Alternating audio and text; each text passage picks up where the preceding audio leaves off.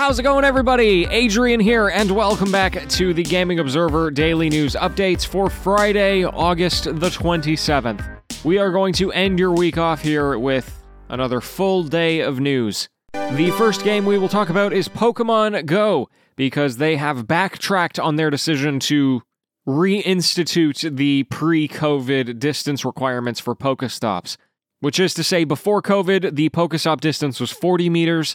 During COVID, it was 80 meters, and then they were going to go back to 40 meters, but then everybody got very upset about that for very justifiable reasons. And evidently, they were loud enough about it because it's going to stay at 80 meters. Now, they haven't mentioned at all whether this is going to be a permanent thing, or if they're just doing this in order to let the backlash die down a little bit.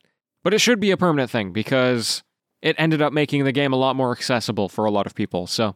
Anyway, I think it's a pretty cool case study of a community being heard in a positive way, and hopefully they keep that train rolling. Here's another change that's happening in a game with Overwatch.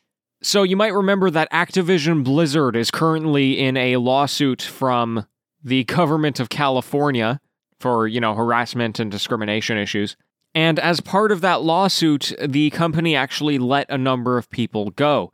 One of those people was Jesse McCree, who was the lead designer of Diablo 4, and also, coincidentally, the character in Overwatch named McCree was named after him. So because of the connection that was made there, they have announced that they're going to be changing the name of the character. They haven't said to what, but in any event, they made the promise that they're not going to name any more characters after real-life people, probably something they shouldn't have done in the first place, and we'll know more when they have a new content arc in September. Epic Games have announced a new interactive experience in Fortnite called March Through Time, which is a collaboration with Time magazine, and they are basically recreating like a museum, as well as the location in Washington, D.C., where Martin Luther King Jr. gave his very iconic speech. You're actually going to be able to watch that speech in full within the game. And anyway, again, I think this is just a super cool thing that Fortnite is doing. It's definitely not new. They've had plenty of interactive experiences before. They've done like film fests and anti-racism presentations. And I think it's just a great use of their creative mode to actually turn this game, which isn't necessarily fully a video game, into something educational and positive and full of knowledge.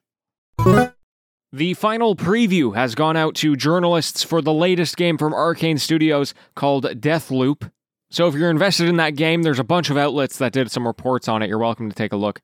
I'm not going to give you anything comprehensive until the official reviews are out, but what I'll say is that the previews are looking very positively at the game.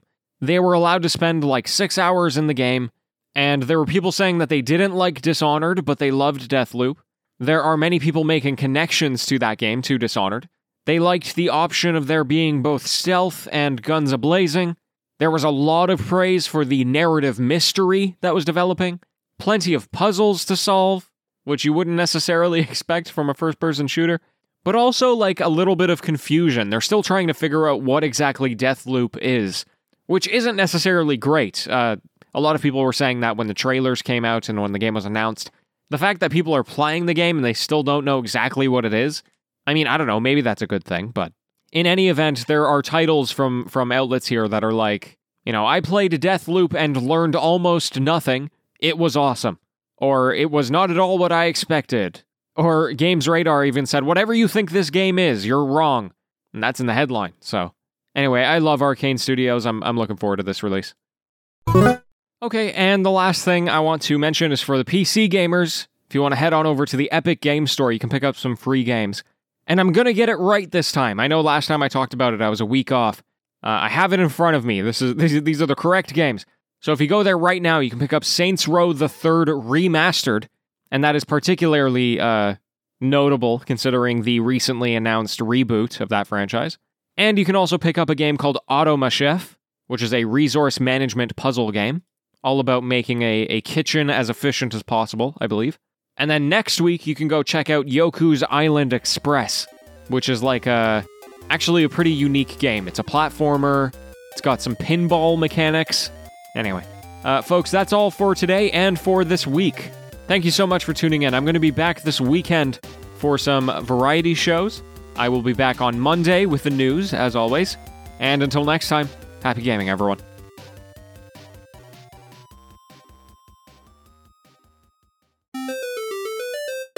Hello, everybody. TGO After Show. Super quick, I just got the news just now.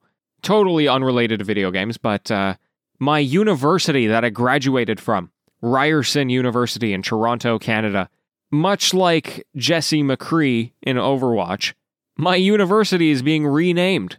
So, it was named after a man called Egerton Ryerson, and unfortunately he was very instrumental in the creation of residential schools, which in Canada were the systematic, basically an attempted cultural genocide of the Indigenous peoples of Canada.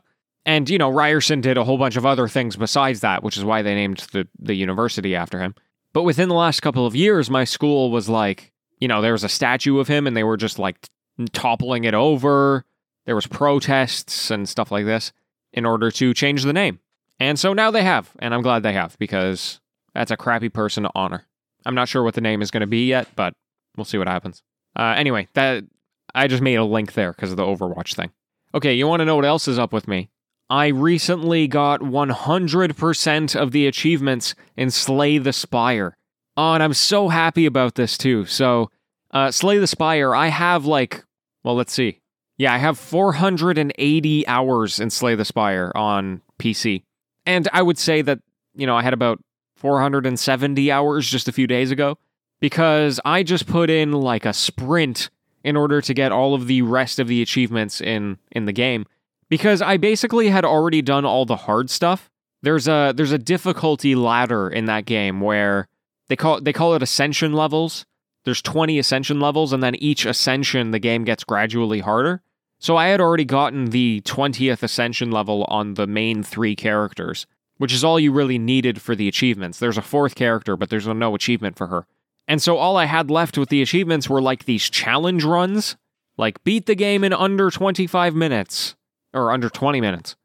Beat the game with only 5 cards in your deck. And those were they weren't easy, and they were very luck-driven as well, but they were much easier than, trying to beat the game on the hardest difficulty. So I just knew I needed to hunker down and do it, and I did it. Over the course of 2 days, I got all of the achievements to say that I 100% of the game. So there you go. I can add that to my trophy list. And then now I'm like, oh gosh, I want to play the game even more. It's still so good. I'm even thinking that I'm going to get it on the Switch or play it on the Game Pass on my Xbox or something, and then just do it again. I want to just do it again. It's so good. So anyway, I hope you're celebrating with me in your home right now. I'm very proud. Every time I get 100%, I get very proud. Somebody asked me on Twitter, why do you do this? Do you get happiness out of this? And I said, yeah, I don't have to do it for every single game. I do it where it makes sense, where it's possible, and where I really like playing the game. But then, there's this huge satisfaction boost that comes with it. I have the full achievements for Call of Duty Modern Warfare 2, and that still is I think about it all the time. I'm so proud of it. I don't know why. So anyway, so that happened today. I'm very happy about that. The other thing that I did was I tried to play the game 12 minutes, and oh my god, that game is so janky. So everybody said this, right? The game came out and people were like, maybe don't play this one, which really sucks because I was very excited for it. And I decided to boot it up anyway, and this was my sequence of events, okay? The whole concept is you have 12 minutes, you're stuck in a time loop, a la Groundhog Day, and the whole point is that you have conversations with your wife, you pick up objects, you interact with things, and you try and escape this loop.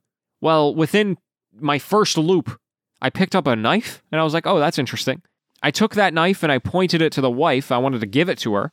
And then the guy said, if I try and kill her right now, there's no coming back. And I was like, what? So then I did it again, and my dude just stabbed his wife. I was like, what the heck? He just murdered her.